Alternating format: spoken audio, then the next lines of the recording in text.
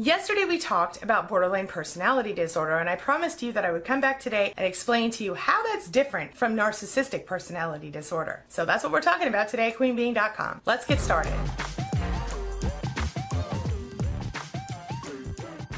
My name's Angie Atkinson, and on this channel I offer free daily video coaching to help you discover, understand, and overcome narcissistic abuse in toxic relationships. I like to call it toxic relationship rehab. So if that sounds good to you, hit that subscribe button and let's get going. So like we talked about yesterday in the video, and I'll leave a link for you right there, borderline personality disorder looks a lot like narcissistic personality disorder. So how are we supposed to tell the difference? Obviously, it needs to be diagnosed by a professional. But while both of these personality disorders can resemble one another, and while they do have about a 25% overlap rate, comorbid 25% of the time, meaning that someone could have both NPD and BPD, they are different disorders. They are distinct. They each have their own set of criteria, even though the symptoms sound so similar from the surface. The fact that people who suffer from BPD and people who suffer from NPD both have unhealthy ways of dealing with frustration and anger and upset tends to make people go, are we sure they're not the same? Here's one difference between people with BPD and NPD. It's the way that they express anger. According to Randy Kager, who wrote the book Walking on Eggshells, people who have BPD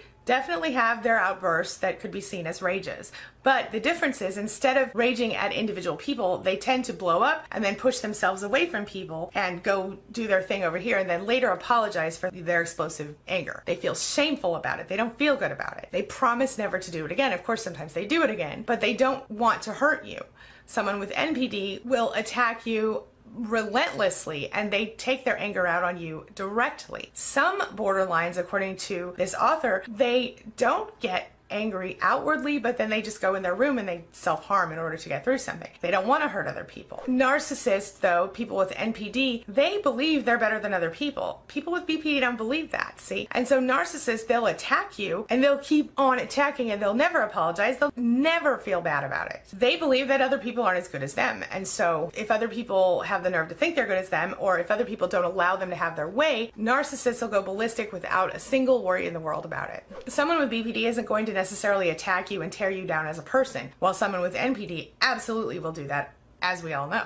Like I said earlier, while they are typically separate, it can coexist, BPD and NPD at the same time. Here is another similarity. People with BPD and NPD both are really scared of being abandoned. Of course, the fact that they struggle to keep relationships going with people on a healthy level probably increases that fear. So if someone were to be emotionally healthy, what that means is that they not only can be aware of their own thoughts, feelings, and beliefs, but they can also see and hear others' thoughts, feelings, and beliefs as relevant. Here's another way that people with NPD and people with BPD are different. People with NPD don't see other people's beliefs as relevant ever, while people with BPD tend to care too much about other people's beliefs and allow other people's beliefs to destroy them, which again is why sometimes you see somebody with BPD with somebody with NPD being destroyed.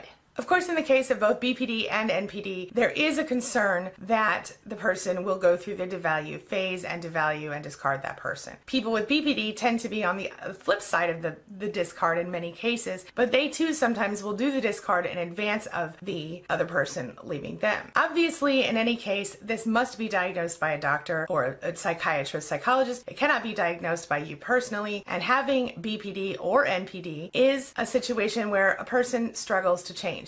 The difference, I think the primary, biggest, most shining difference here is that a person with BPD is not out to hurt anyone else, while a person with NPD does not care if they hurt anyone else. A person with BPD might actually physically or otherwise hurt him or herself in order to prevent someone else from being hurt or someone else from feeling their anger. And they'll be genuinely remorseful for having exploded and been angry at you. That's the difference. Now, I've talked before about the symptoms of NPD and what those are, and I'll link to a video for you about that. But I have not gone over the official symptoms of BPD, so let me do that really quickly. According to the DSM-5, they include rapid mood changes, intense and very unstable interpersonal relationships, a very unstable self-image, issues with abandonment, real or perceived, impulsive behaviors like binge eating, drinking, doing drugs, substance abuse in general, compulsive shopping, compulsive gambling, that kind of stuff, other types of addictions, feeling empty, feeling hollow, lost, struggling to control their anger, feeling paranoid or dissociative. In my next major video, I'm going to talk about cognitive dissonance, and I'm going to share with you some tools I'm creating for you on that subject. to help you overcome cognitive dissonance yourself. Okay, this brings me to the question of the day. And the question of the day is, do you or does someone you know have BPD? Are you still confused about how BPD and NPD are different? What are your thoughts? What are your experiences? What are your questions about this? Let's talk about it. Leave your thoughts and your ideas in the comments section below, your experiences. Does something need to be added to this video? What are your thoughts? Let me know how else I can help you with this issue. Make sure you take a look at the videos I've left for you here and right here and right here. Oh, don't forget to hit that subscribe button right there so we can continue on this healing journey together. And as always, remember that you're not alone. You've always got your Spanily. Thank you so much for being a part of my day and a part of my life. And hey, thanks for letting me be a part of yours. It really does mean a lot to me. I'll see you soon.